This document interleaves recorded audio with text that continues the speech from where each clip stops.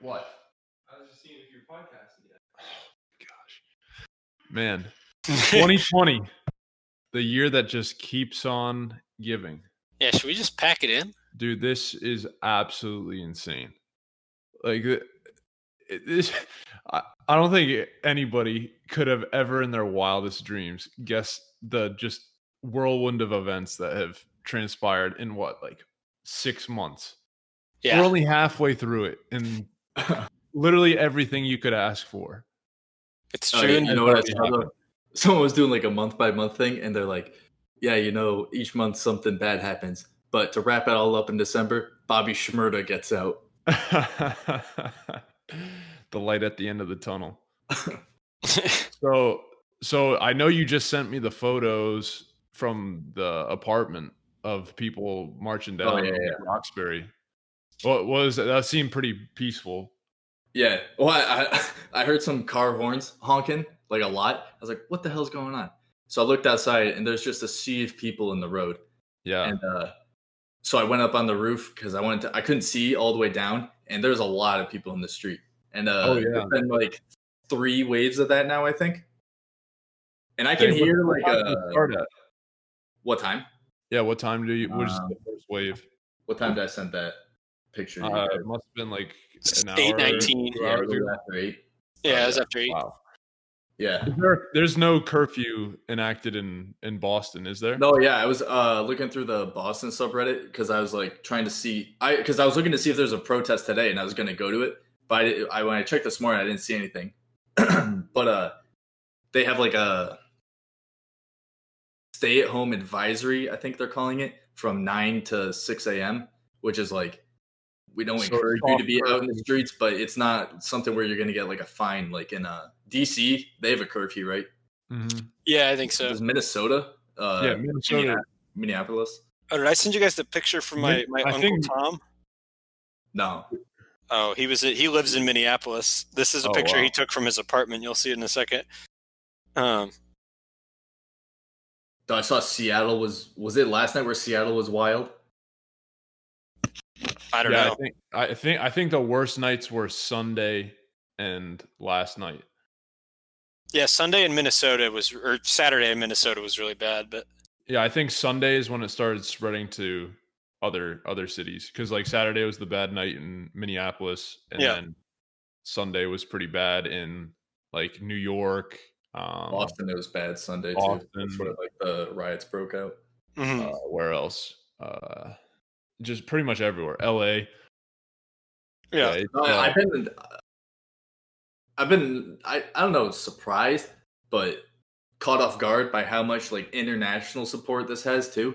Like, everywhere else in the world, they're having similar protests for the U.S. Well, I think it reached a boiling point, and then also I think the biggest factor is just people have been cooped up for 6 months.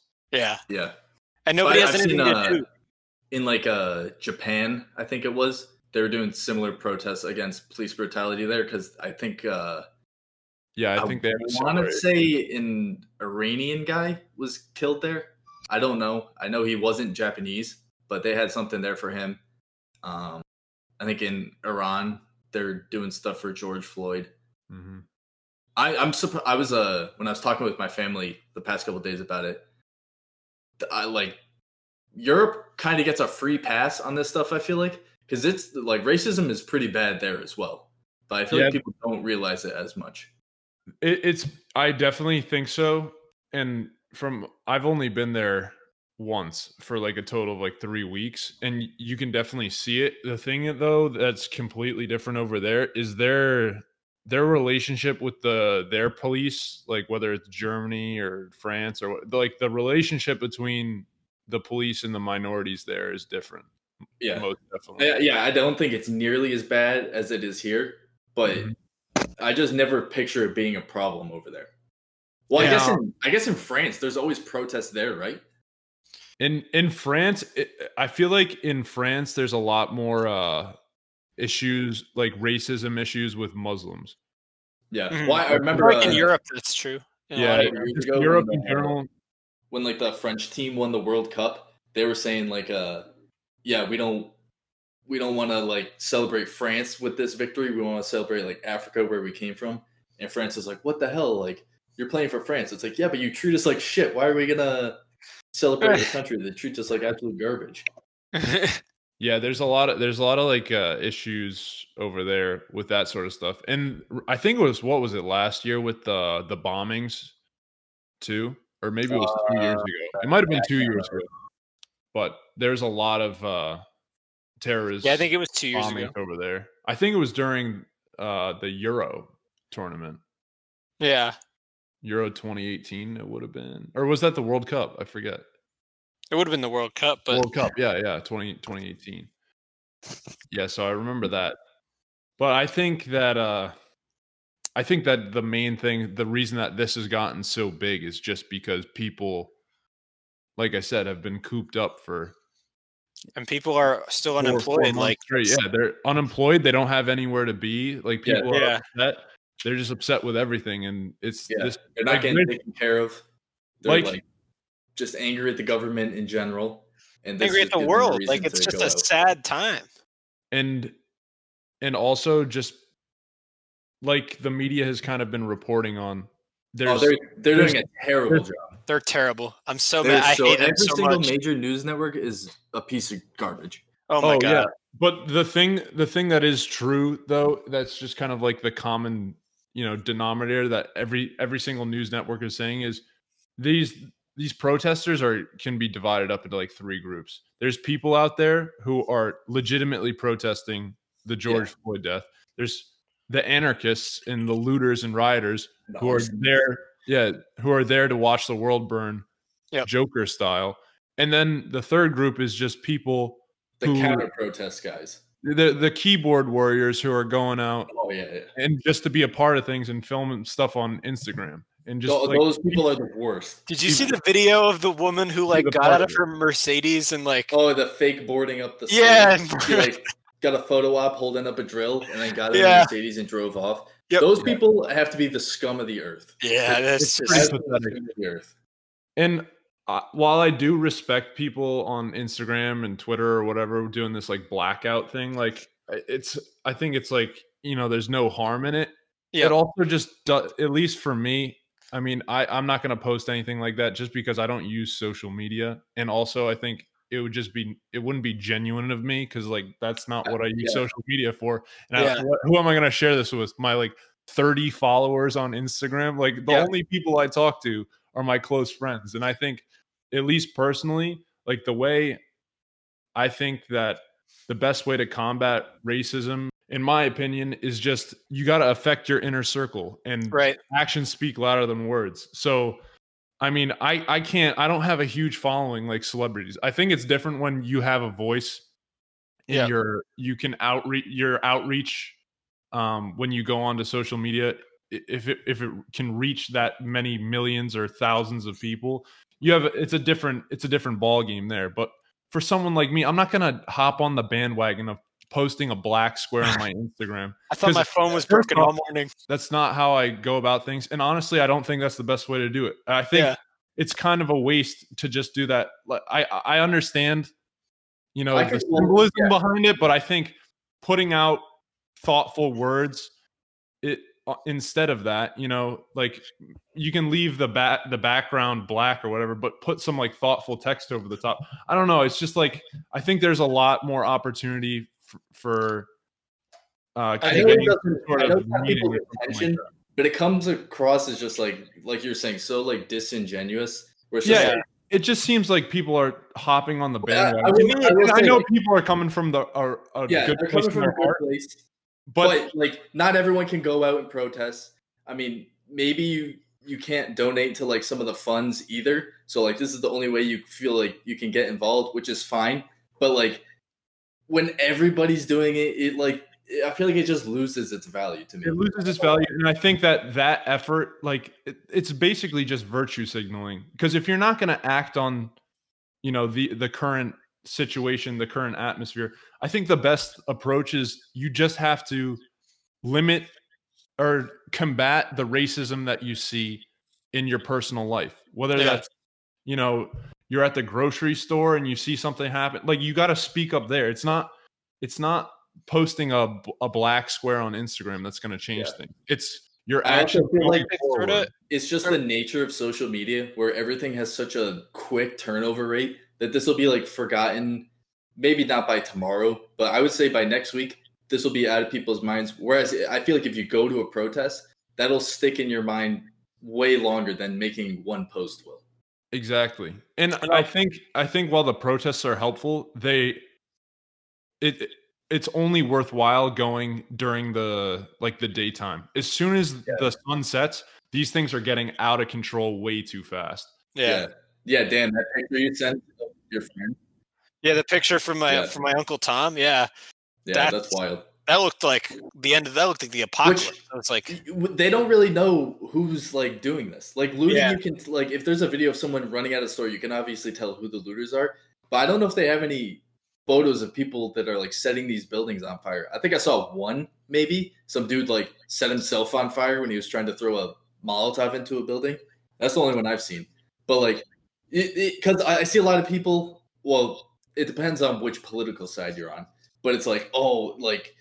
They try to make it out like all these protesters are like anarchists and like rioters and looters, where it's like, I would say 90% of the people out there are trying to do the right thing with a peaceful protest. And then the other 10% are trying to take advantage of the situation.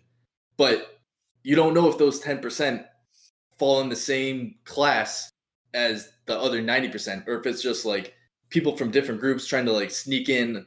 Like you've seen plenty of videos of people like being under the like disguise or something, like that guy that was smashing the AutoZone windows. He was like dressed. No, there are people here that are basically like professional instigators of these riots. Like they're just, and it doesn't. The media keeps on saying, "Oh, these people are from out of state." Where it doesn't matter where they're from. They're obviously in the U.S. It doesn't. Who cares what city they're from? But there's definitely underground anarchist groups that are leaping on this opportunity. Yeah.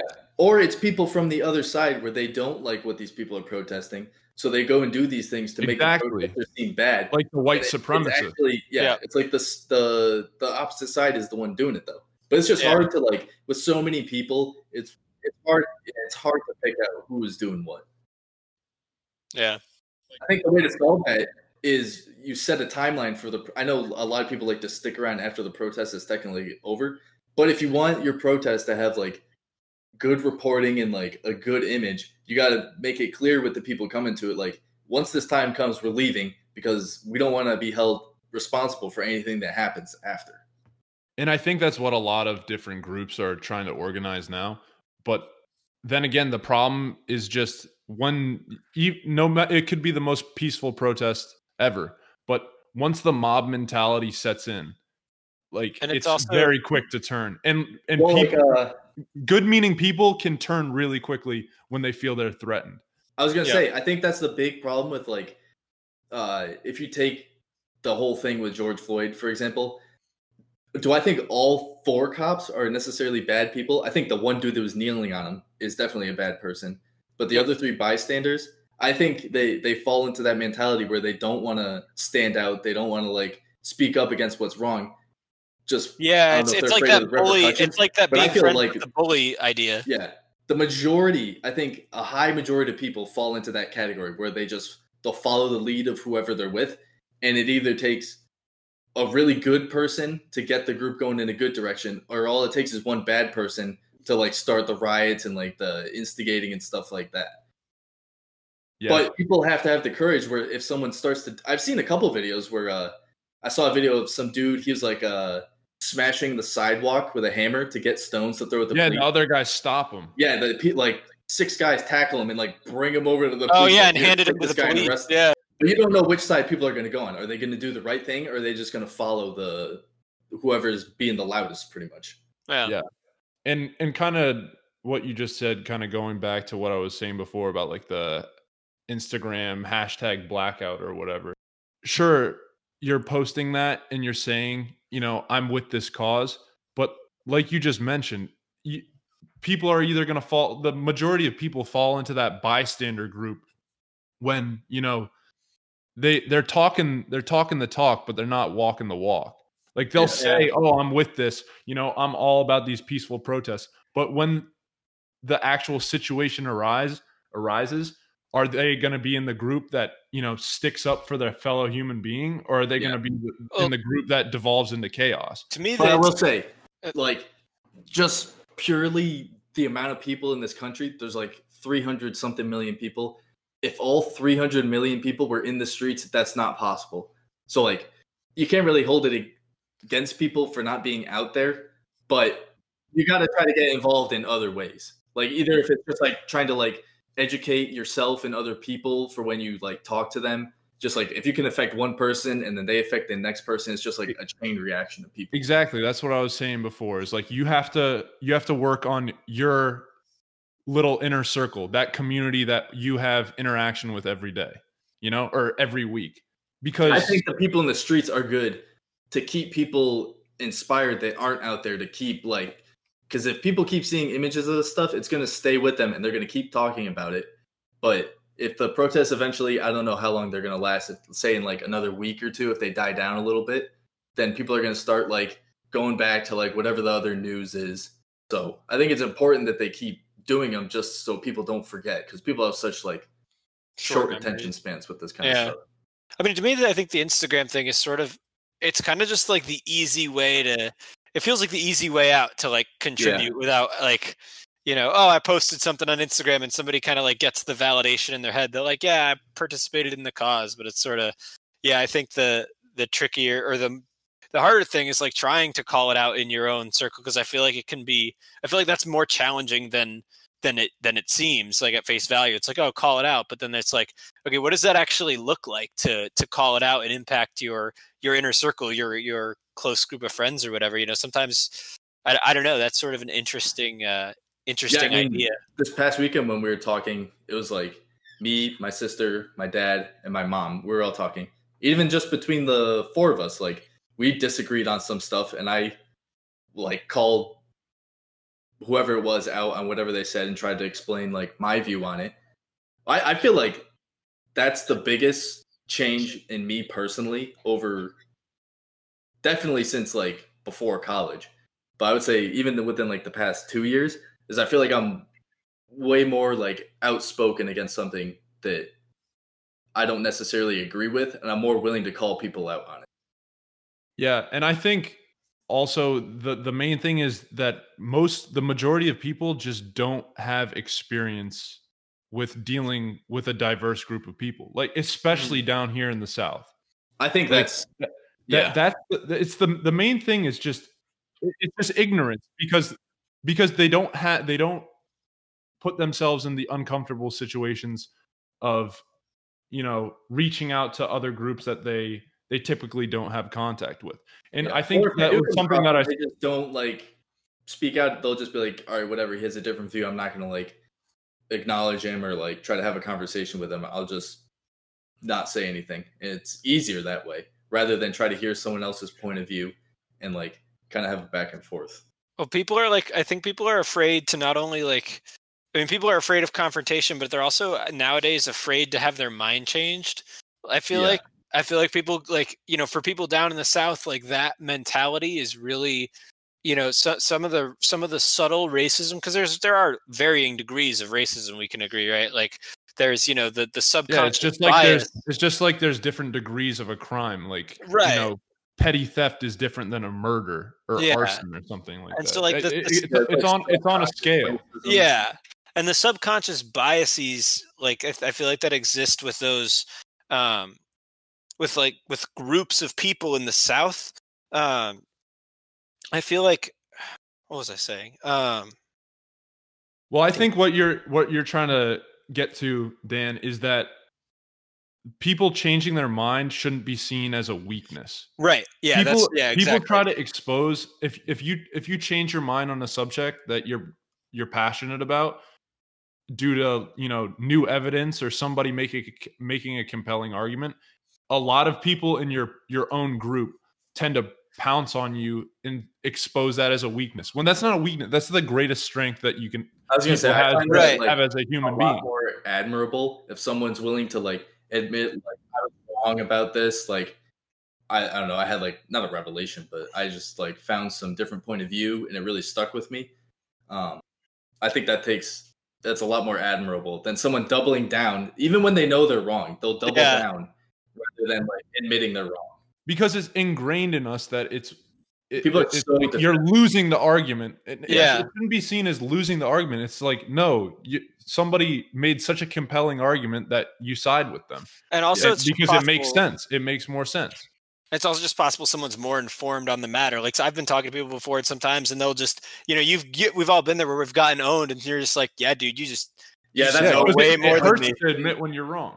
They just drop a bomb. You're like, God damn. And also the other thing with like the group mentality, I remember what I was trying to say is that people like they're, you know, it's part of their identities a little bit like this, you know, this is sort of something I think about a lot where like their political ideology is part of their group identity. You know, it's like a group of Trump people, all support Trump, all believe Trump, all do this. And then, you know, if you go against that, like you're sort of now bucking the social groove, like you're not part of the, you know, it's sort of that it's still group mentality, you know, Yeah. I think another big problem is that most white people never experience being the minority, because there's plenty of people in the US that have never traveled outside of 100 miles of their hometown.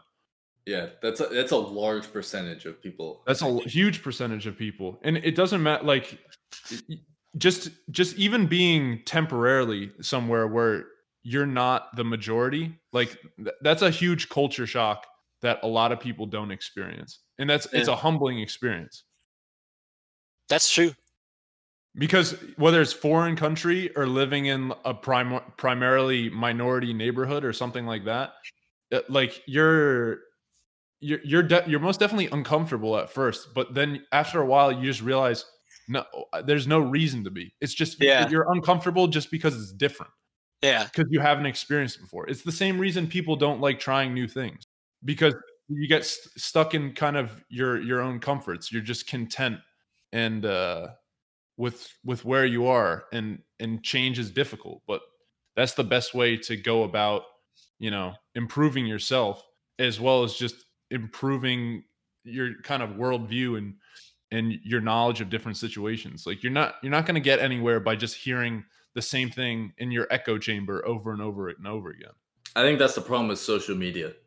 People can easily surround themselves with people who think exactly like them, and they have no resistance to their thinking. Yeah. That and social media is the driving force behind why this got so big. Like the Rodney King riots were big, but there's just such a huge scale, like a exponential increase. Riot? Yeah, that was in LA. I think it was 92, 94, 92. What? Yeah. But anyway, a very like similar situation, but just because technology wasn't there yet. I mean, that was confined to just LA, right?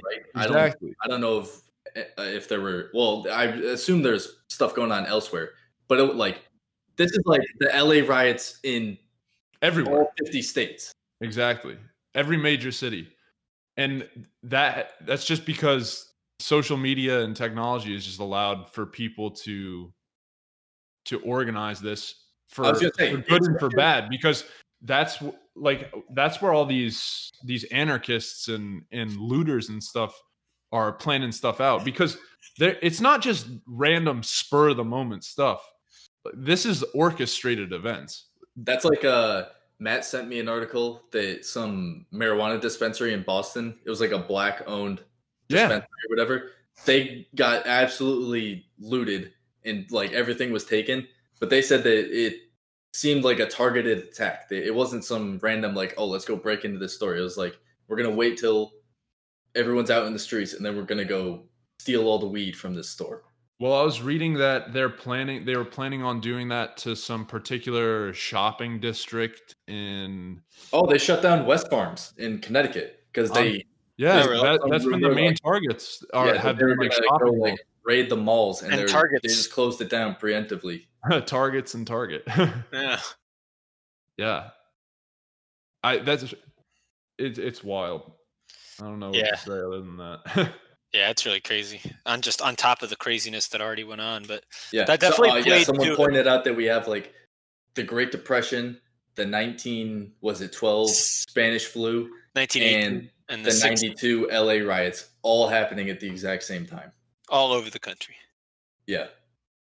Yeah. And I saw a article as well that there's been 24 earthquakes in Yellowstone as well. I saw that there's like upwards of 1,000 per year, though. I saw that too. Oh, really? Okay, so it was just some sensationalist headline. Yeah, it's like, don't. I was gonna say we're fucked. Yeah, because if Yellowstone blows up, we are fucked. That would the eruption itself would destroy the entire West Coast. Just the eruption. Yeah, and then the ash and the soot and stuff would block out the sun for the rest of the United States. It would literally destroy half the world. I think there's an estimated, if it erupts, the estimated death toll is 5 billion. Damn. Yeah, that's it would just start a volcanic winter. Yeah. That would be it. I'm glad to hear from you that because there's 1,000 a year. Some guy, he was like, guys, don't get all worked up. There's like 300 to 1,000 earthquakes at Yellowstone a year. See, that's some where I get really mad at the media. That's just trying to rile people up even more. That's clickbait. Which is the same thing with all like the major news networks. Most of the they're showing is like rioters and like looters and stuff like that, where it's like, why don't you show the footage of the actual peaceful protests? But it's because people are going to watch the looting. They don't want to watch on TV just a peaceful protest. Yeah, they don't want to watch people behave. They want to see all the chaos going on. I've got to say, it makes me really disappointed just in American media, because I've been watching videos like nonstop today. I'm addicted to it. Like it's just. It's like the Kobe Bryant thing. It was like so much is happening. You don't want to. Yeah, and it's just like, it's wild just because I'd never thought it just exploded so fast. Yeah. And it's just an absolute roller coaster. But I've been watching a ton of videos today from the Australian news networks. And I don't know if you guys saw when like the Australian cameraman and the reporter were assaulted by the police during that like bum rush. Yeah. But so I just kept on watching all these Australian news networks doing their reporting, and it's just they do such a better job. They're just reporting no nonsense as opposed to trying to politicize everything. Yeah. And that's where I've become so even more disappointed, and TJ and I were talking about it a little bit earlier, is how all the people in federal positions of power have just completely been out of touch with this whole ordeal. They've been out of touch with normal, like everyday Americans for decades now. Oh, but this is just especially this shocking to me, because this is just a humanitarian type thing, and they can't even relate to people on that. Dude, Trump decided to fucking do a photo shoot. Yeah, TJ and I were talking about this earlier. Yeah, me and Dan were talking about that. And started he started one of the riots, basically. And he called in the damn military. He disbanded. He started one of the riots because he wanted a photo op so he wouldn't look like a little punk ass bitch hiding out in his bunker, because that's what he did. He's held one of the ones crying like, the looting needs to stop. Like, we need to have peaceful protests. Like, we can't be having that. Peaceful protesters outside the U.S. Oh, let me shoot some tear gas into them so I could go take a damn picture. 30 minutes before the curfew. It was before the curfew was even up. That's the craziest thing. That's like one of the craziest things I've ever heard of. And it, like, he's done some crazy stuff and said some crazy stuff, but like that's by far his most pathetic thing. Yeah, I was like that. This is like, and I think, I don't know. To me, it seemed like a lot of people were really disappointed at, like, because it was really a stupid thing. I've seen a lot of people come out and like, this is not going to fly with us. Yeah. That's and like, then there's other people that are just going to ride his dick until the end. Yeah, but there's always somebody like that's exactly. There's always those crazy fanatic type people. Much like there are people who are. He's toast though. Yeah, this is. I mean, Joe Biden's not doing a great job either during this. He's been like, I haven't seen anything from him.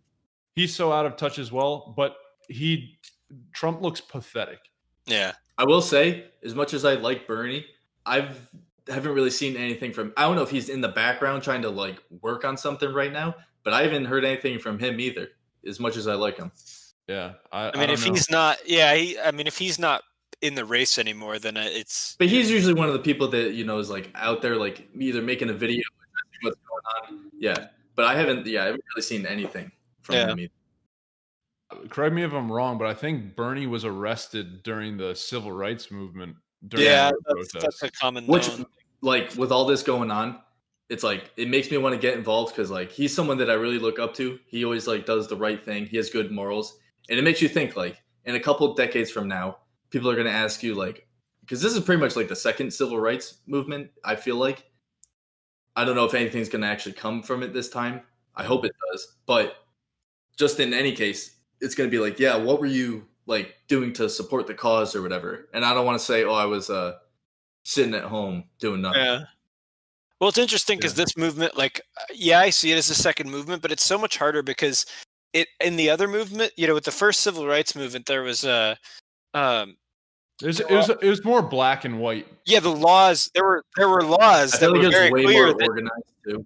Well, but there was also, it was a lot clearer what needed to be done. There were discriminatory laws that needed to be abolished. There were laws in states that literally allowed you to tell you which bathroom you can and can't use.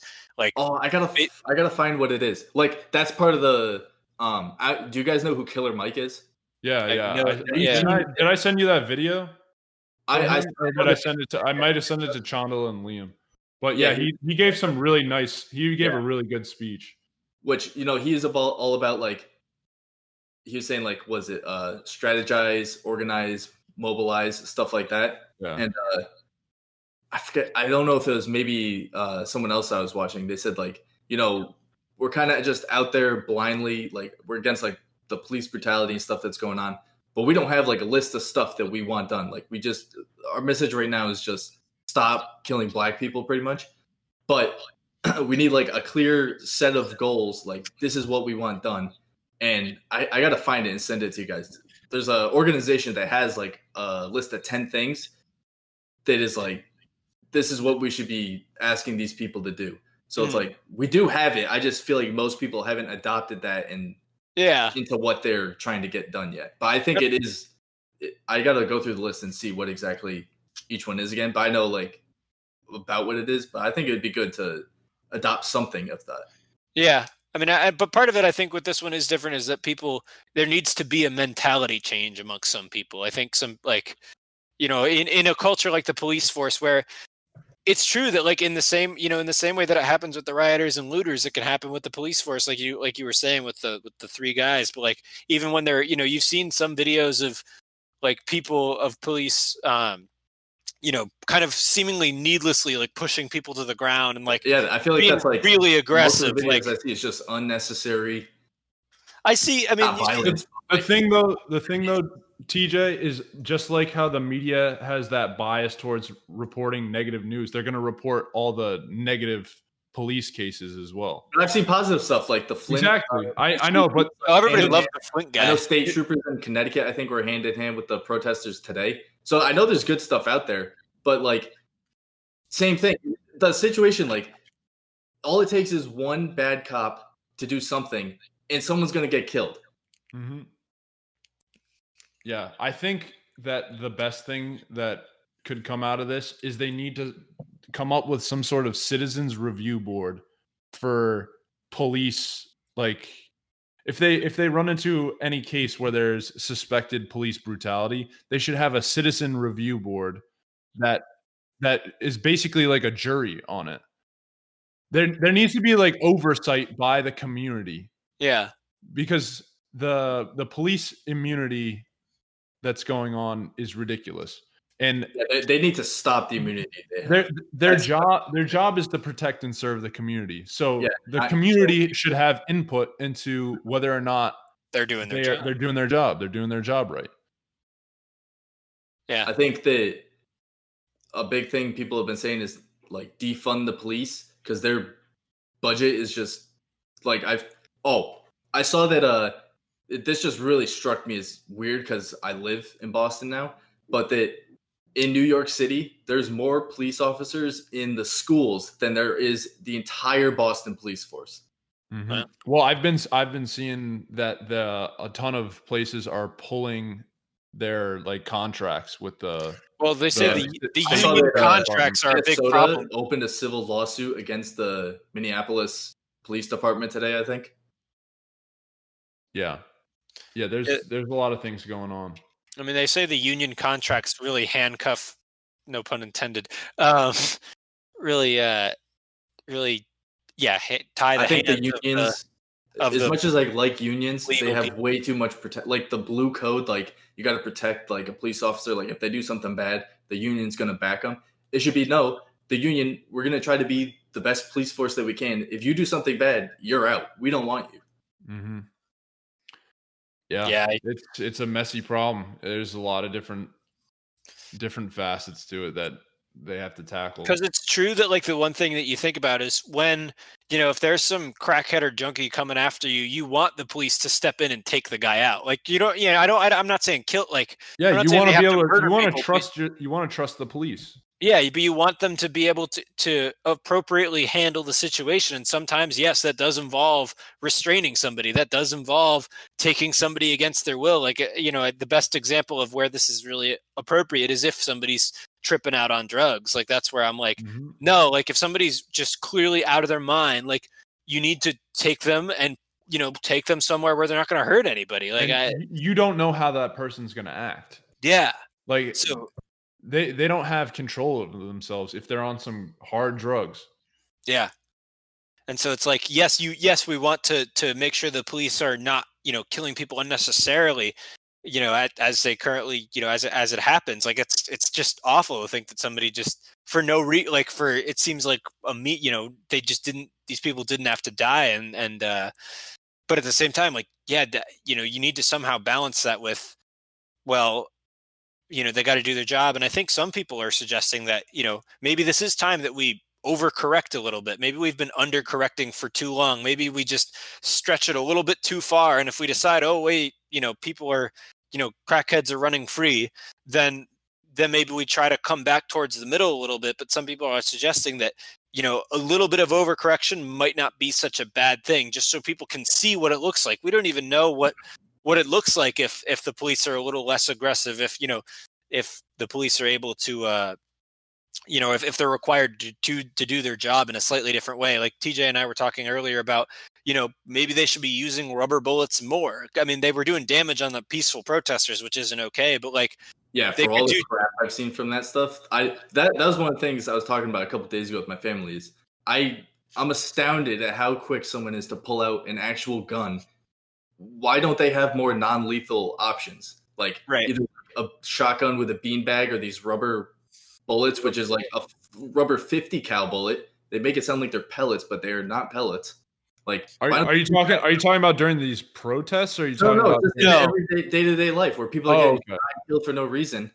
Why aren't they using these non-lethal options? Like, do they not have them? Like, I know they're probably like trained a certain way. Like, if someone does this, like pull out your gun or whatever. Sometimes they're probably not. They're probably just too scared or whatever. But I think you also have to take into account, though, like a lot of the situations in which police are called, people are armed and dangerous. So, like, but there's so many. I think I agree. I definitely agree with you that there needs to be a change with how they approach different situations. Because if somebody calls in and says, "Hey, there's some drunk on the street here," does that require you to pull out your revolver? Absolutely not. Like, that's when non-lethal stuff. I think for a lot of cases, though, like there are like the cops are trying to look out for them. Like it's fight or flight for them in some of these situations. Yeah. When they don't know if somebody's armed, like you're always going to protect your ass first. Like, do you handle pressure well to be a cop? Like maybe they need better evaluations that way. Like, how do you handle a stressful situation? Yeah, I was thinking actually, because to me, some of this cognitive bias that exists against a certain race might like if somebody has a cognitive bias, it might not necessarily be because they've had this long-standing familial passed down bias, but maybe somebody experienced a close call or a fearful situation. Yeah, just post-traumatic. post-traumatic PTSD. stress. And so to me, I thought like, cause not, obviously in the case of George Floyd, it wasn't like, that wasn't the case. The guy he just killed the guy. Like, it's kind of crazy what he did. Like, but in some of the other ones I've seen, cops shoot out of fear. Like Joe was saying, it's fight or flight. And like, it seems like they just, I remember I watched one where it seemed like, and the real sad part is that there are so many of these where you're like, oh yeah, I saw one of it's like the mass shooting thing where there's just so many that you're like, oh, which one? But I remember watching one video where, it was just clear that the guy misread, the officer misread the situation and completely acted out of fear. And to me, it's PTSD. Exactly. It's a mental health thing. And I think because police officer has like a bit of a culture around it that's not necessarily in tune with mental health, it makes it that much more troubling and that much more difficult to, I think that's where people need to talk about the culture change. That's kind of what it means, is like, get help when you need it.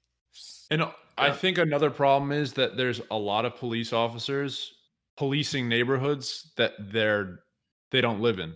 Yeah. And I think, like, just in Roxbury, where we live, like suburban cop patrolling like an inner city, like exactly, like the people, the cops in Roxbury are not from Roxbury. Yeah, I will say though, like there is plenty of instances where it's a black police officer against a black man. It's not. Yeah, exactly. I think there's a lot of people that are saying like basically you're selling out if you're becoming a cop and you're black, that are part of these like inner city communities that don't have. I think that's don't have good relationships with. That are hit the hardest by like police brutality and like discrimination and stuff like that. They don't have a nice relationship to begin with, so they feel like, yeah, even if you join up, like like we don't have a good history. Yeah, so they do feel betrayed. Yeah, they feel betrayed, but I mean, those are also the people that are trying to make things right. So like that's just like an impulse judgment just because you're a cop, like a black cop in a, when you grew up in the hood, like you're betraying your people. I think that's like just a rash judgment because those people are just for the most part, trying to make their community better. Yeah, maybe their goal is like, I can like change this department. Like I can make some changes that'll be for the good. Mm-hmm. And that's probably their goal going in. It's just hard for they get caught up in it. Yeah. Unless they're like the police chief, you can't really do much. Exactly. And imagine if you just are constantly getting harassed by people for being a sellout and joining up with the cops. Like that's got to take a toll on you as well. Well, yeah, I mean that's what I think, is that, yeah, exactly. It must take a toll to be like, to take a job, if I were to get a job like that, like to take a job where you really want to help and you're just like, it must, be a little bit, obviously no excuse for killing people meaninglessly or senselessly, but like, I could see how it would be hard. It would be challenging to try to wake up every day and want to go and help the community and just take, and take it for like, take harassment from a lot, from people every day. I could just just be treated like a villain. Yeah, even like though you're out there trying to do good, and your motivation is good, but it's because of the association of the whole group. It's and I guess that's the same problem with that black people have. They're experiencing the same problem. Yeah, exactly. It just cuts both ways. Yeah. I think another thing that I kind of thought about in the past day or two is just you can like in these videos you see coming out. Some people relate very well to cops. If it's all about the personality of the cop. If they're a hardo, it's like if you're a hardo, nobody's gonna like you. Nobody's gonna respect you. But these cops that are like more relatable, like just talking to them like they're a normal person, you instantly have a lot more respect and like willing to just like, listen to them, hear them, rather than instantly have this like me versus you mentality. Did you see the videos of like it was like a couple of nights ago in Minnesota when like the protests were all dialing down? They arrested a bunch of they like arrested the people that weren't leaving, and then apparently they had to wait in line for a while, and they were like waiting in line with the cops, and after a while it was like the fourth or fifth night, and it was like after a while they just sort of started chatting it up with some of the cops, like the people being arrested, because they just having person to person human conversations. Yeah, and it was awesome. They interviewed this guy, and they're like, he was like in handcuffs, and they interviewed him, and they're like, "Oh, do you regret getting arrested?" He's like, "No, like I didn't leave, I didn't do what I was told, but like the cops weren't bad to me. They told me I wasn't doing what I was told, and I was under arrest for it." And he's like, and he's like, and I've been having a really nice conversation with this cop here. He's got friends, he's got family, I got friends, it's just And so I don't know. To me, I think if everyone could just be a little bit nicer to people, I think it could go just a long way. Like just a little bit of friendliness to cut down some of the animosity. Like, I think I totally agree, and I think that the main thing is that you just need to shift your point of view and look through somebody else's eyes. Yeah, that's what that is, and the only way you get that is by having conversations with people. It's only going to work if both sides do that too. If one side doesn't, it's just a lost cause. Exactly. And I think that's why it's so important that we should encourage like people to police their own communities. Like the police officers should be from that particular community, because then it's so much more, you're so much more relatable. Then you're so much more personable. You have similar experiences, because when you have a conversation with someone, it doesn't take long to find the similarities in it. You think you could be the most different people in the world. But that's what I really enjoyed about Northeastern. And I think it's like 20% foreign kids is they speak a different language. They come from halfway across the world.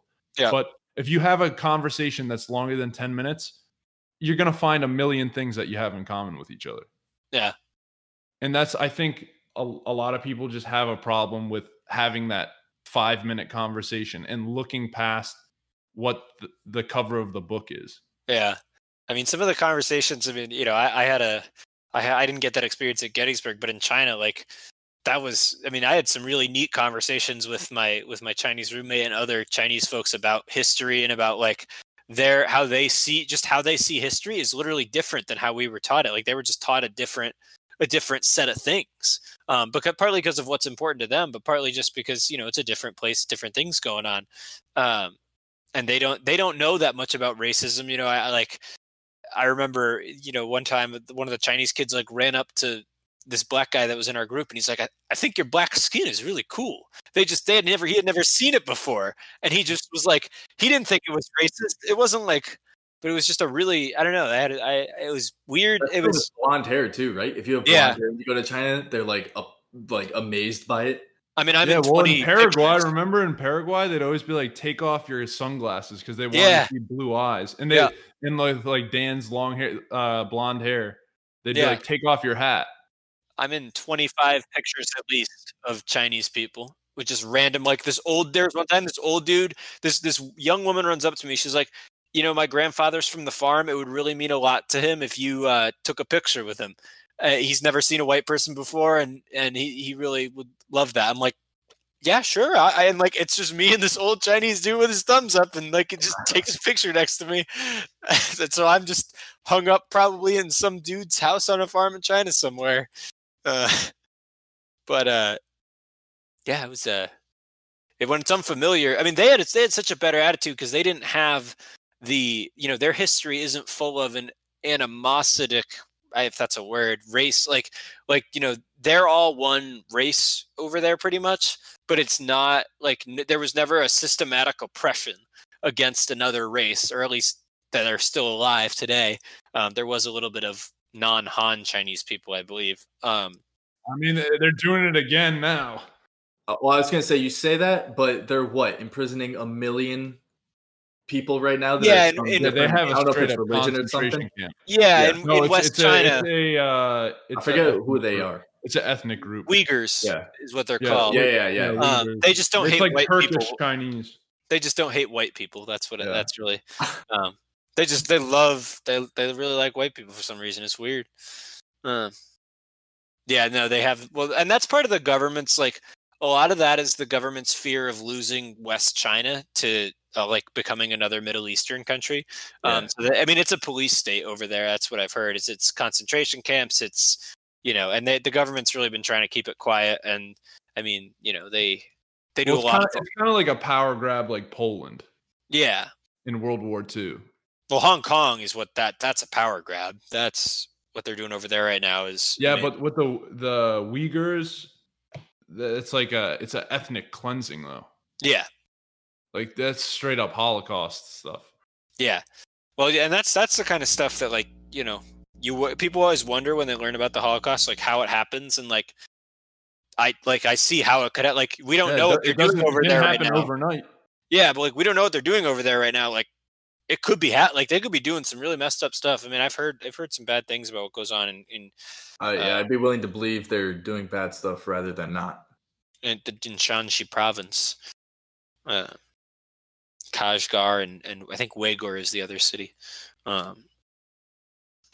But yeah, it's I don't know. I had a unique experience there. I just experienced the whole issue of race differently there. Like it just, in the sense that they liked Americans. They didn't care if what we were white or black. Although they did think when they saw black people, they did assume they were from Africa. They think all Americans are white. And they my friend, probably my best friend while I was over there was a black guy. And he had to deal with people being like, "Oh, you're from Africa, right?" He's like, "No, I'm actually from America." They're like, "Wait, no, but you're not American." And he's like, "No, I'm not white." Doesn't mean there's a difference. He's like, "I literally could not tell you anything about Africa. I've never been there. I don't I'm from Atlanta."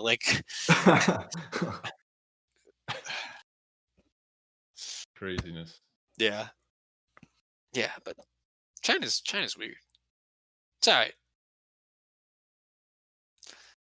Joe, do you remember back when the pandemic stuff was starting? I was saying how I wouldn't be surprised if there was another civil war. I could kind of see it happening in the near future. Yeah. I don't think we're quite there yet, but I think we're getting kind of close. If it keeps escalating, I think we're getting not full on civil war, but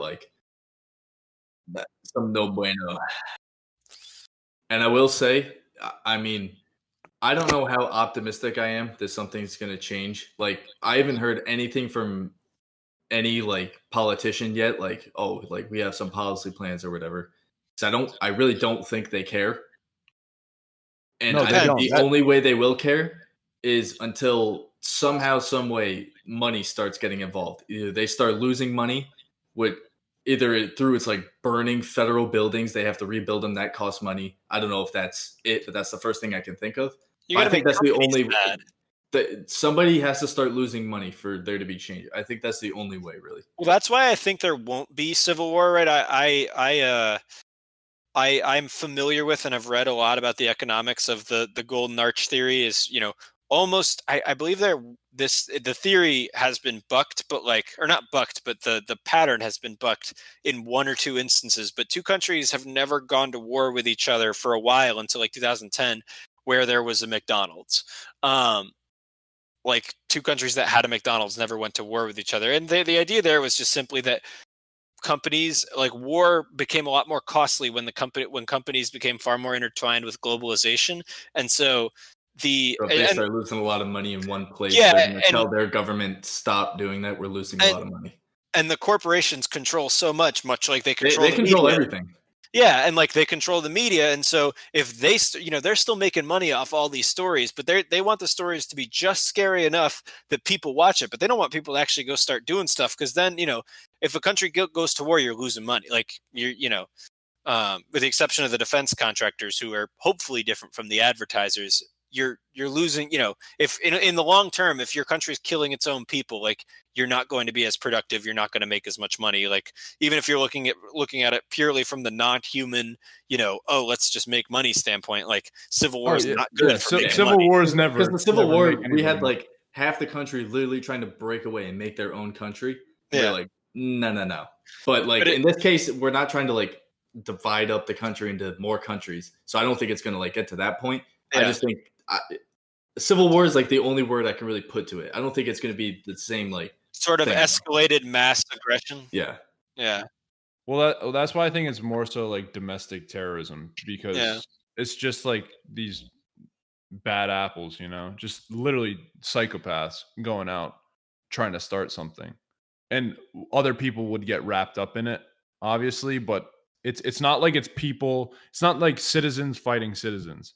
Like you wouldn't have people enlisting basically for like two sides. It would just be the current police and military versus these rioters and looters. I don't know. I don't think it would be just against rioters and looters though. I don't know if it's going to escalate. Why would people get involved then? Because the police, so with the military getting called in, that is bringing it to a whole nother level. Like you're going to use the military on your own citizens, and people aren't just going to back down from that. That's the thing. And I don't know what the next step would be, but I mean, with Trump in power, he's not going to back down. So, and I don't think the other side will either. So I just don't know how you de-escalate it without obviously giving the people the change they want. I think the majority of people though would like, so in that case scenario, right? Here's what happens, right? Some rioting and looting just escalates to the next level, right? And then the military gets involved. And if there are casualties, then that will spark the thing, which is all the, Second Amendment people. I was going to say, I think the next step is all these people that have guns, they're going to start going to the protests with guns. Just like in Michigan, they stormed the state capitol with guns. I think something like that might happen where people start showing up. Like in Louisville, some guy got killed by the police because they thought they heard shots when they didn't. So they opened fire and killed some guy. And the retaliation is, all right, we're going to start arming ourselves when we go to these protests in case something like this happens where we can defend ourselves. And I think that would probably be the next step towards it. I hope it doesn't get to that point, but I think that it's possible. I think the majority of people, though, wouldn't subscribe to that. And then also there's plenty of people that there's plenty of people out there who are just small business owners that are they're kind of like a third faction who are just trying to defend their property. And I think that's where the majority of people would fall under. It wouldn't be people who are trying to retaliate. It would be people who are trying to protect themselves. Yeah. But I mean, I think something I learned a lot about in my last year of college was I just happened to hear a lot about the Gettysburg battlefields because I was in the area, and I kind of thought a lot about war and how people, I don't think I remember just hearing specific stories about soldiers because I had some friends who were, you talked to my friend John, Joe, you remember him, he was a real knowledgeable guy. But I remember these horror stories of just people fighting these mini battles. They kind of had, anecdotal evidence of these people in the horrors of war. And I just thought people today aren't tough enough for war. They're not. They don't understand. Most people don't understand what war actually looks like. And I think most people because our standard of living has gotten higher and because we've gotten used to the security of our lives, they don't want they wouldn't be there for it. They wouldn't. No, people, when shit hit the fan, people would lay down. Did you see that video of some looter or something who, I don't know what he was doing. I don't know if he was looting or just being a jackass and breaking shit, but he broke J.R. Smith's window. J.R. Smith, beat the crap out of him. Destroys this man. Yeah. So many people, there's so many keyboard warriors out there who have started going to these protests, and when things get violent, they're getting fucked up. Well, but that's what I'm saying. I think because I agree with Dan. The two sides that there are right now, it's the police, Trump is backing the police and using the military. And he also has all the Second Amendment, not all, but a good part of all the Second Amendment people on his side as well. So if they, for some reason, start showing up, that's when it's going to get problematic. Because all it takes is one mistake to happen. Yeah, I don't know. I feel like the Republicans, the Second Amendment, that's stereotypical, conservative Second Amendment people have been staying out of this for the most part. I think for now, until Trump says, go get him, because I think it's very possible that he says that. Even if he does say that, like we were talking about before, he already did try most of his people have just lost all respect for him. He still has 30% of the country behind him. I don't think so. I'm not sure. Yeah, he does. I don't think so. There's a difference between having 30% of the country who would consider voting for them and 30% of the country that's going to roll up with guns. Exactly. I think it's the same class. The 30%. No. Yeah, but I don't. 30% of the people in the United States. You think 3 in 10 people that you know? No, because I don't live in the South. Is where it mostly is. 3 out of 10 Americans would not do that. Yeah, I think these are how dumb they are. They'll listen. They'll do anything he says. No, that's just a gross generalization. Most of these people are just honest, hardworking people too. Are there more racists down here? 100%. But most of these people are just trying to get by, make money, support their family. They're not gonna. If Donald Trump says, "Hey, pull out your guns and start shooting these people who are protesting," 3 out of 10 people are not going to do that. Maybe not the full 30%, but a very good amount of them, I think, would. What percentage of people do you think would? I think maybe like half of those, maybe like 15%. See, I'm here for the Joe Rogan. I've always thought the Joe Rogan measurement's a really good one where 98% of people, you get 100 people together, there's bound to be 2 idiots. I've always thought that kind of holds. Yeah. Like I think there's 2. I think there's 2 people that would roll up with who would actually roll up with guns. Just think about these protests. What percentage of the protesters do you think are violent protesters as opposed to peaceful protesters? It's like 1%. For protesters? For this entire thing, yeah. Well, I think it depends. Like I was saying, all it takes is one person to start it, and people are going to follow that one person. No, yeah, but the one person who starts it is different than the people who join in on the mob mentality. Yeah, but if they join in, they become part of that group. No, it's not necessarily the same because they wouldn't. No, because then it's a different level. Like you don't say the difference between murder and accessory to murder. It's like the cops, right? There's the cop who actually murdered George Floyd by kneeling on his neck, and there's the people who stood around and did nothing. But that's the point. The people, but there's different levels. But they didn't, so they're part of that group now. Because you can't have 4 people kneeling on the guy's neck. You can only have one guy doing that. But the other 3, they could have done something. But they didn't, so they become part of that group.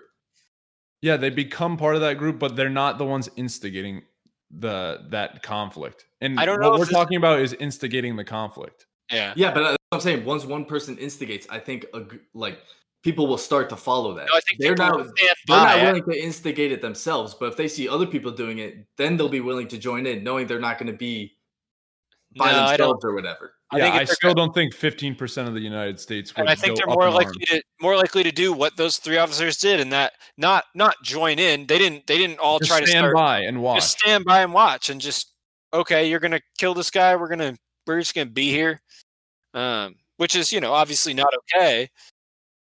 But I wouldn't necessarily say it's equally as bad. Do they deserve to be put in jail? Of course. Do they deserve to, be to come to justice? Of course. There's different levels to it.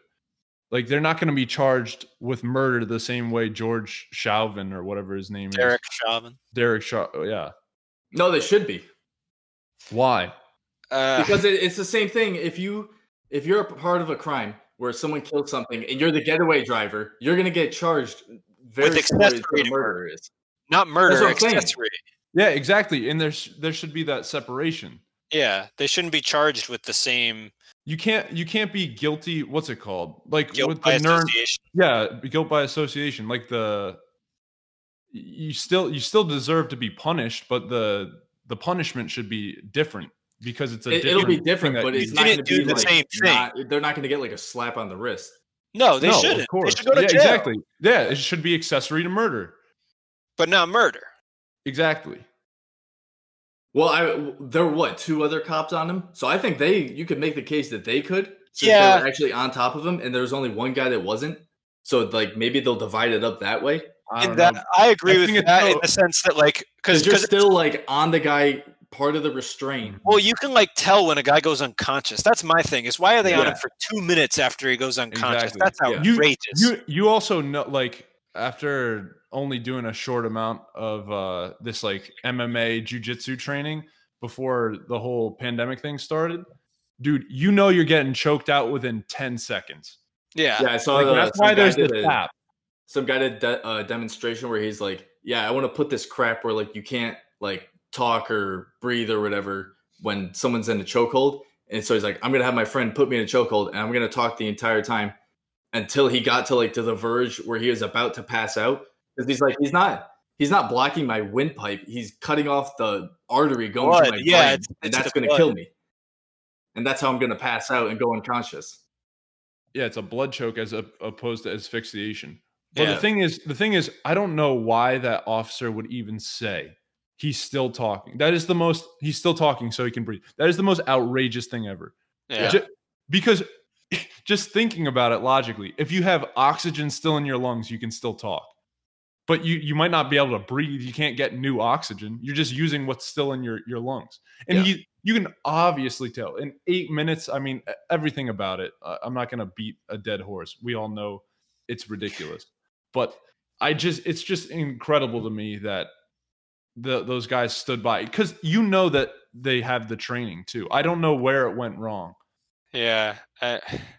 Because you just know you can choke somebody out. I read somewhere, and I don't know if it was, and I don't know if this could be BS, but I thought I saw it in the Washington Post, where one of the guys suggested at one point that they get off him, and the guy Derek said, no, we should stay on him.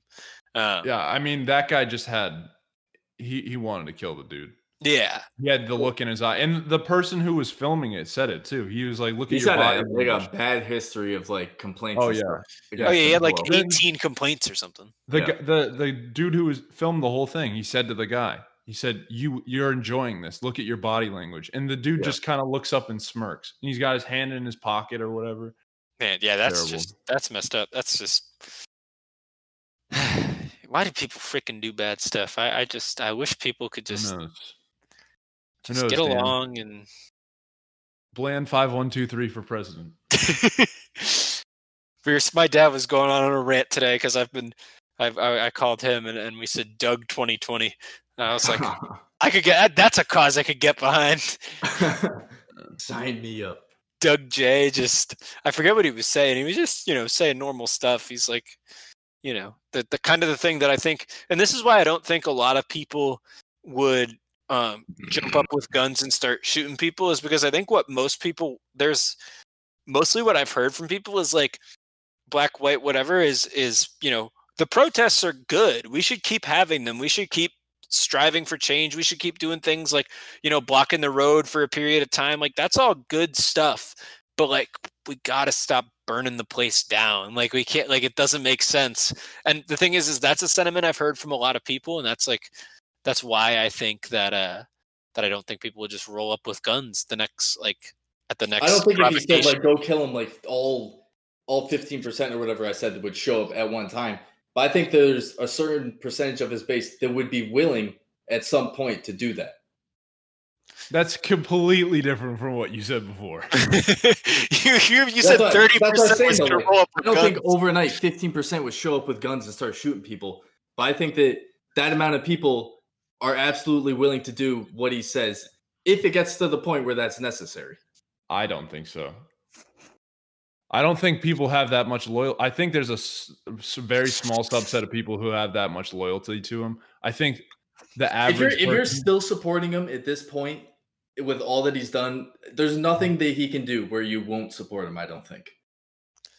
I think there's people, like we were talking about before, though. There's people who are just they're doubling down. They're quadrupling down.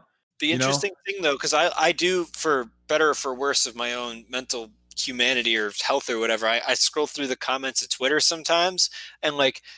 that makes me dead inside. On the church thing, there have been far less Trump people, like on other stuff that he's done, people on the wall, on even killing the Iran general, which I thought was kind of crazy because like you just took somebody out going to the airport, like whatever. On all the things that he's done, like there's all been these adamant, crazy, even probably fake bot Twitter accounts. I was gonna say I don't even know how many of them are real people, but some of them are real because they start, some will argue with people and go I know back. Some of them are real because I know them in real life and they say ridiculous shit. And I actually know a couple people who, like, in 2016 were posting ridiculous shit and have since been like, nah, that was dumb on my part. Like, there's this one kid I went to college with who was like an adamant Trump guy for a little while, and then he was like, what? Yeah, I want to say I know a couple of people like that too, where it was like maybe I don't even know. Maybe it was like when he was just running, people were supporting him or whatever, and I'm like I can't believe you guys are actually supporting him. Like, I know who you are. I would never in a million years think you would do this. And then maybe it was like within the first year they were like, no, I'm not about this.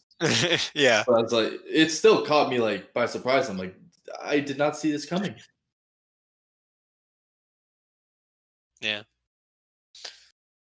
Well, that was the problem with lumping. That was a different problem where people would sort of, for a little while, they were lumping all Trump supporters into this category of like automatically dumb, stupid people who can't think for themselves. Like, yes, some of his supporters. That's what I think we're getting closer and closer to who that group and how many people that actually is. I agree. Yeah, I think it's definitely whittling down, but I don't think it's 15%.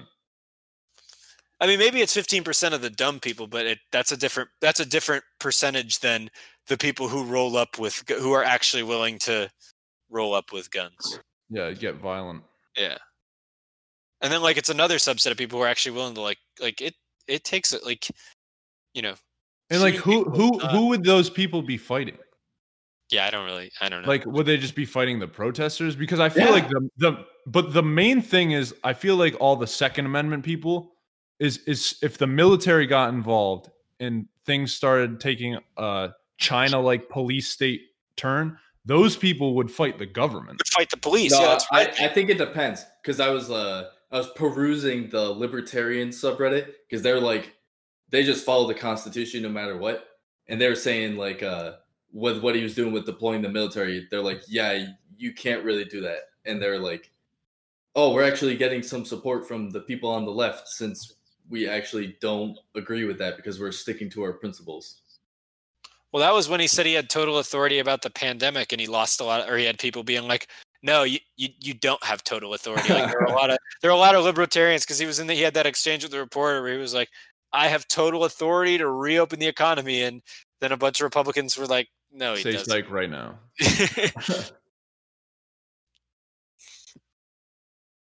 Crazy. Yeah, not a good look for Donnie T.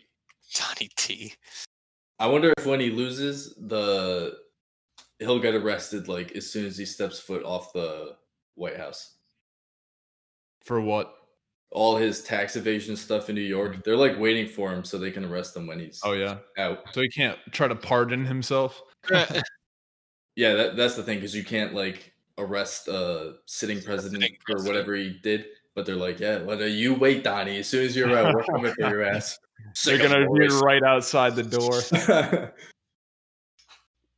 Tax evasion. Yeah, it's I'm curious to how any other president would have handled it. I would have liked to see that just because it's so unprecedented. Yeah. And I would have liked to see this could have been another powerful moment like JFK. Like a JFK tear down this wall type thing. I don't know. I feel like there could have been some really cool moments. I mean, I totally agree that president we could have gotten would have done if we had Hillary or whoever. I don't think anyone would have done anything just because we just had a black president for 8 years who did nothing for it either. Mm-hmm. There were how many shootings and police killings when he was president, and we still don't have anything changed. No, I think. I was just thinking.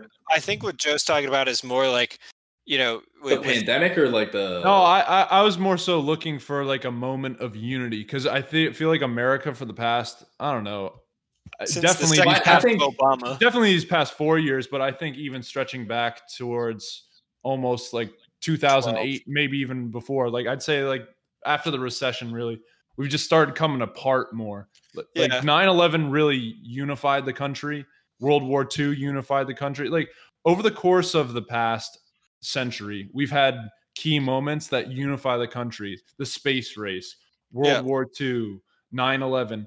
And I was like, this could have been a unifying thing as opposed to a separating thing.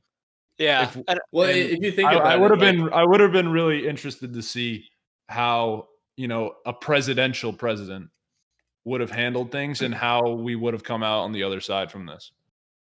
I just think that if it was like, say it was like a Democratic president, they would have said something nice and we would have been like, oh yeah, that's nice or whatever. But then the other side, the Republicans, they would have been upset. So I think we're too divided right now to satisfy both sides. Unless like World War III started or like some ridiculous, I mean, even the natural disasters, like he can't even do that right. It's like, well, he has taken a lot of the grace out of the honor out of the office. I think it used to be like an honorable thing, and now it's just like a popularity reality TV show thing. And because go ahead. Oh, I was just gonna say because I remember Obama speaking after Sandy Hook and it being very moving. I think Sandy Hook is the one that's stuck in my mind for Obama. Yeah, I mean, I think that one I remember that it wasn't unifying, but it was moving. It was honorable. It was it was challenging for sure, but something you expected a president to do. When something like that happens, you expect the president to come out and give a sombering, kind of gutted the speech that he did. He gave the proper speech, and it's like I think it's hard to imagine going back to a place where we could have these moments of whether it be of like collective emotion. Like that's the thing, is that now there's just sort of this well, there's one group has one emotion, well the other group has to have the other emotion because they can't be with this group. It's when like the pandemic was starting, whatever, and Trump did his first like addressing the union thing, I think that's probably the closest we've gotten to like unifying people. Yeah. I remember Joe was up here when we were watching it, and I was like, this is like the one moment where I feel like he actually did a good job. I hate the guy, but like out of all, and compared to other presidents, he did a shit job. But for him, like that was his high point. I was going to say it's completely fake though. Of course. But at least he delivered. But that's the thing, because of everything else he's done, you could see right through the bullshit. And now that we're months after and seeing how it's played out, he was full of shit. Oh, of course. But in the time, I was like, this is probably the closest we got. But I know he's full of shit. Like, I don't feel convinced at all that we're unified. It's all for naught now. It's a real shame. Yeah. I think just one of the biggest damages that Trump has done is he has, like you said, Dan, just completely lowered the level in which we hold the president in just like a collective regard, which is internationally and domestically. I hate like how Joe Biden is probably going to be the Democratic candidate or whatever, because like the bar is so low. I think in any other time, Joe Biden would not be the candidate. There's so much wrong with him, so much you can pick apart with like his voting history and stuff. It's like, are you kidding me? Like this would be a joke to put this guy and I'm sorry, like he can't talk. Like he actually but that's it's not a cognitive decline. Yeah, Trump is like, oh, he set the bar so low that's what we have to settle with. Yeah, I didn't, there were flaws with some of the other candidates, but I just couldn't understand. Like, they would have been better. Yeah. Back at the beginning of when there were like 20 candidates or something. Yeah, and it was like, all right, Joe Biden, like he's gonna be the guy. I'm like, are you kidding me? We have all these other people to pick from, and this is the dude you're gonna go with. Like, we could have picked someone else marginally better. Like, even if it's not the guy I want, there were better options out there that we could have done. But oh god, yeah, which I hate. Like, we're gonna have to deal with another shit 4 years either way, however it goes. Not gonna get anything done. Well, and all because it's a reaction to Trump winning. It's like, all right, we just got to get him out of office, no matter how bad our guy's going to be. Whoever is going to get him out of office, that's who we got to run with. And now it's like, well, he's in, and now we got to wait 4 years to try this again with someone else. I think that's the other one really good thing that I've seen coming out of all these protests, and just watching the video of George Floyd's brother speaking. Oh yeah, I thought that was a very good video. It's just like what he said basically in summary is just, look it, my brother is the one who died, and I'm not out here doing this stupid destructive shit. So why are you burning down your whole communities? Instead, educate yourself and get out and vote for change. And that should be the message that pierces through the most, is because all this protesting is great and all, bringing the issues to the forefront. But the only way we can effectively change it peacefully and for the long term is to vote out this old guard. Yeah. And he's saying don't just politicians.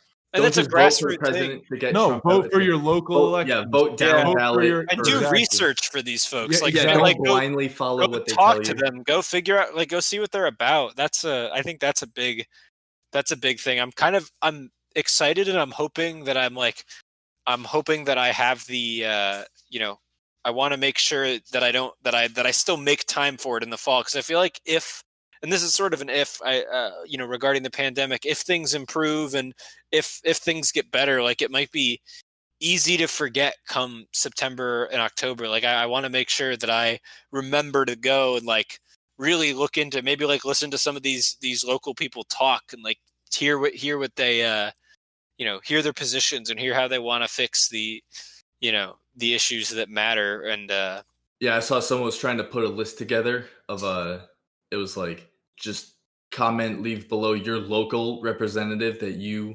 like is like a progressive guy that I was looking at. He's like, let's try to get a list of all the progressive people that we should be voting for down ballot come November. Even if you don't want to vote for the president, like I don't really care if you do that, but at least go out and vote for the down ballot people that matter a lot more. Mm-hmm. Well, because they're the ones that do and you saw it. I mean, in the pandemic, part of it was because the federal government's response was so pitifully weak, but also like the state, I saw a stat, and maybe it's true, maybe it's not, but 49 out of 50 state governors are polling better than Trump right now. I believe it. Because they did stuff like Ralph Northam in Virginia. I've been impressed with him. He's made fact-based decisions. He's been honest. He's been, he's like, he says he doesn't know about the schools in the fall because he doesn't. Like, you can't know. Like, I don't blame him for not knowing, but I give him credit for being honest about it. How are you supposed to know? It's 3 months away. This pandemic changes by the week. Like, yeah, instead of pretending to know when the end is in sight and how this is going to shake out, most of the governors have just been like, "Hey, dude, I'm just a person too. I'm looking at the same news reports as you. I have no clue how this is going to shake out." And Trump's just been putting on this facade like he knows what's going on. Well, I think that's the last thing people want. It's just going to wash through overnight. The economy is very, very big. Very big. Very bigly. Fix the economy to the bigliest economy of all time. It's like, dude.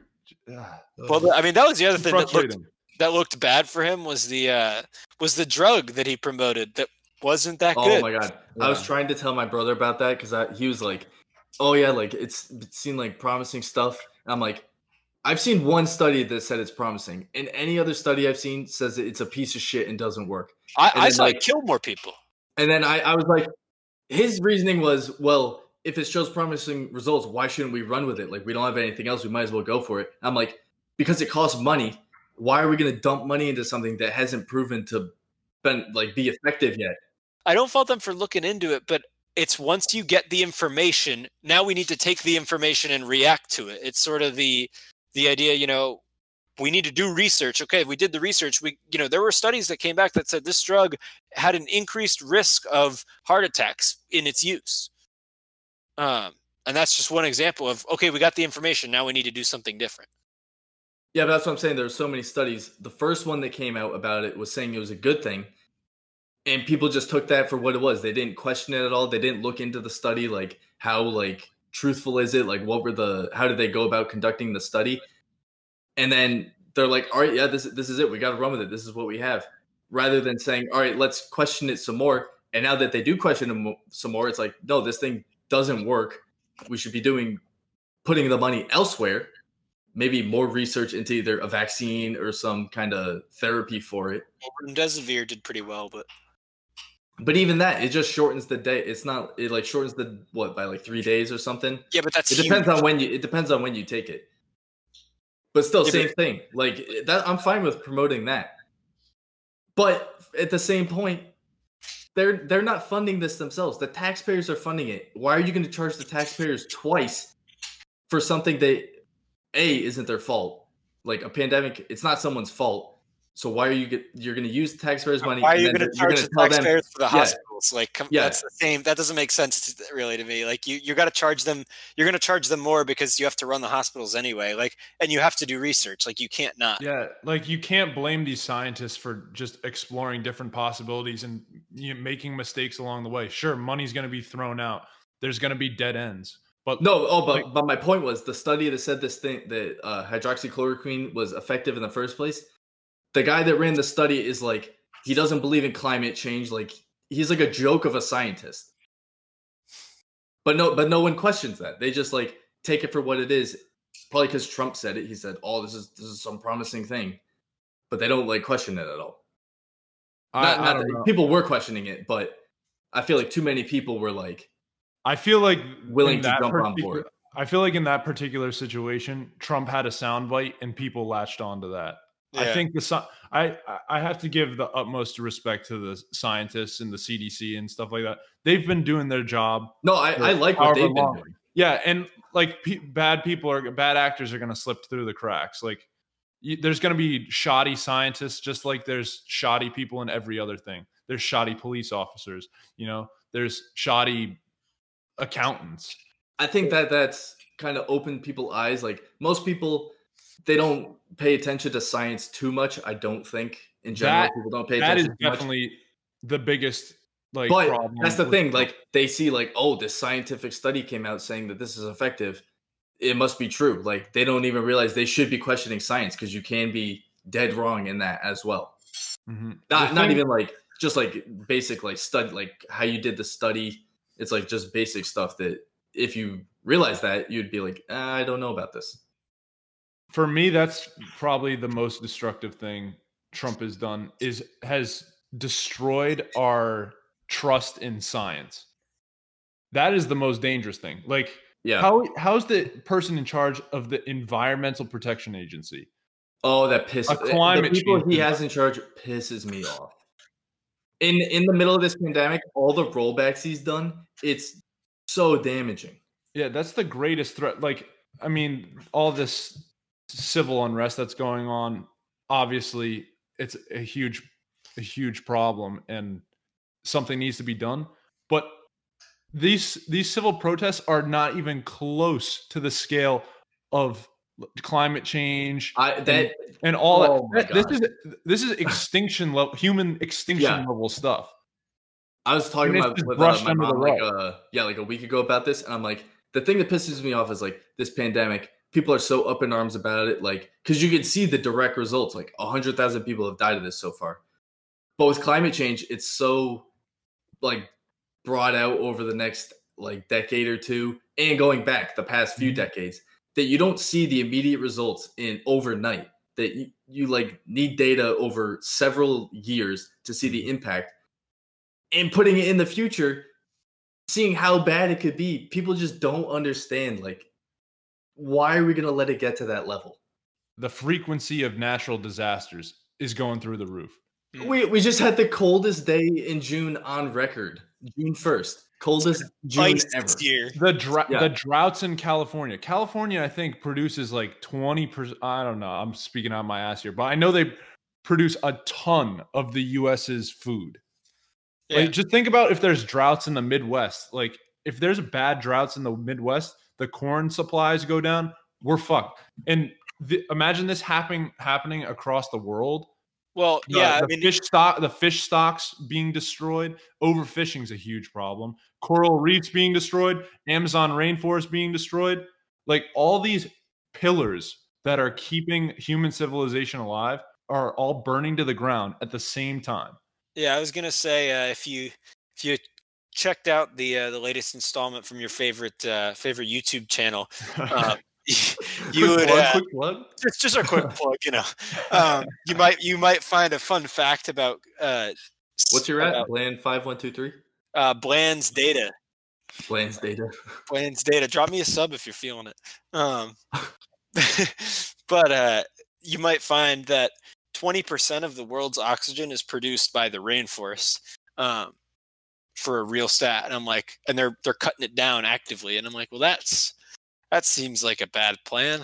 That's also like that's something that I think you need like one kind of world council on. It's like, because these countries, it's technically their land, like it's their rainforest. You like, it's kind of hard to tell them what to do with it, but you know that in the best interest of humans as a race, not as these individual countries, it's better if you don't cut the thing down. But also, it's just hard to like Brazil, I'm thinking of, because they just keep mowing down the. I mean, their president's he's a jackass. Oh, he's a nut job, yeah. I don't know who's worse, him or, well, I would say Trump is worse, but he's on the same level as him. He's on the same level, yeah. He's terrible. Yeah, I don't know what the best way to handle that is, because like I guess like the Paris Agreement, they're attempting to do that. But no, I'm saying more so what you were saying about like the natural resources are owned by that particular country. Like we don't have jurisdiction over it. It's the same thing with like fish, because it's like like fish travel across the world. So if we like the U.S. does a pretty good job on international scale of managing its fisheries and stuff. And this is something like I'm personally invested in because I love fishing so much. But like China and Japan and all the Asian countries, overfishing and pollution of the ocean is a massive problem there. And like although it's technically their water, like that's affecting the world's fish stocks. Yeah.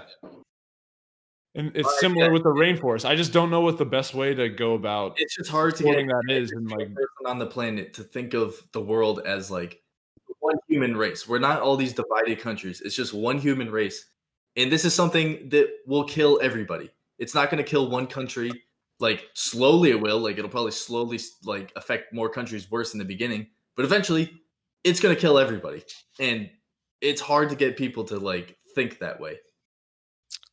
Well, I mean, I think part of it, people need to read up on some of these natural disasters that have gotten worse. So like a really good example of a climate change based disaster was that hurricane that hit the Bahamas, where you could really see in the data how the warmer water fueled that storm that allowed like if you know a little bit about storm structure and physics and kind of educate, this was something that, I mean, I love storms, I love the weather, so I get educated on it. But because of the extremely warm water at the time, that's what caused that storm, that convection, to really firm up to kind of make it the Category 5. But then that's also what caused this stall. And so that hurricane that hit the Bahamas last year, Dorian, was probably one of the worst storms that's ever hit a piece of land in the like ever, because it really, for 3 days, it was a tornado, a flood, and it like I don't know. It was a tornado, a flood, and a tsunami all at the same time. Just like torrential rains, like I mean that will happen. That's going to begin to happen in different places, not completely ubiquitously, but Florida will be underwater at some point, as some of it is already eroding. But like these new storms are they are just stronger. Like the numbers are there, and I think. An important way to convince people of that is to like walk them through how that happens. Yeah, definitely. I don't know. When the root comes back to just like educating yourself. Information. That's what you need. You just gotta. And you can't have these people throwing out this bullshit, false stuff. Like, information. I think like dangerous. Not necessarily conspiracy theories, but like flat earthers. Like, how the hell is anyone a flat earther? You ever get on a plane? You can see it's round. Oh, yeah. You know how you like can't see forever in the distance? Like there's a horizon. Like it's just like curvature of the earth. You ever been to the beach? The funniest thing is how like people we're using sticks and stones and we're able to fucking figure out that the earth. I know. No, the best thing is was it a Netflix documentary where some flat earther tried to prove it right and he proved himself wrong? Yeah. He built like a really and then he doubled down that it was flat. Yeah. Oh man. Where you at, Kyrie? Something else. But I mean, the information thing is the same thing with in a different way, but the same thing with the racial stuff. It's all about informing yourself about what other people are going through. I think it's a similar. It's all the same thing. People are and it's all. I feel like a lot of it comes back to fear from ignorance and fear of discomfort too. Yeah, fear, but like that comes from the fear of not know, like ignorance. Yeah, it's fear. It's all fear based, And so if you give yourself information, it erases the fear. That's really a very simple mechanism that could be used in a powerful way, I think. I think in terms of the racial issues, though, at least for science, you can read up on it, and you get a perfectly good understanding, and you can make your judgments off of just reading an article or something. But I think for the racial tensions, it all boils down to human interaction. Well, it's more emotional than exactly. It's more emotional, but I think that's where most of the division in this rift that has formed. It all starts in these echo chambers, and it's just going back and forth, and so much can be misconstrued from just written word as opposed to spoken word. Yeah, and I think there's a lot of misunderstanding there, in the sense of there's a lot of times just things that aren't meant to be taken in a certain way, but just since it's written in text, there's no context. Oh, I know. That drives me nuts. Or you can just say some shit and forget about it. You don't have to worry about someone right then and there calling you out on your bullshit. Oh, that's so true. Yeah, here's this thought. I'm right. I'm not going to have any more to do with this statement now. I don't care. Or you could just say something like you could sometimes speak out of, sometimes you say something and then you think about it and you're like, wait, that was dumb. Yeah, yeah. That happens all the time. Actually, sit and think about it a little bit. Yeah, or you just thought quickly, and you sometimes you get on a thought train and you get to a certain point without considering another path for a minute, and you sort of end up at this point that could be completely illogical. And also, you're just many times it's just reactionary. You see something that you don't like, and you immediately respond. Yeah, people having conversations face to face, they don't do that. They don't. Right. Well, sometimes they do, and they usually take it. Everyone said something that they regret, and they apologize for it later. Yeah. But apologies don't work the same way online, because it's already there. It's kind of already set in stone. Anyway, dude, I think this is our longest one ever. It's close to 2 hours. 2 hours. I think it's about time to wrap up. You making dinner, Joe? Oh man, no. You gotta setting up this TV though. You got what? Oh, you got to finish the TV. I don't even know if I'm going to be able to finish it tonight. Wow. Anyway, I think that's a pretty good stopping point. Yeah. We'll check definitely. We'll definitely check back. I want to do a couple more this week, just because I've been having a lot more free time. But anyway, signing off. Adios, amigos. Talk to you later. Blaine's Data. Check it out. Check it out. The best data in all 7 universities.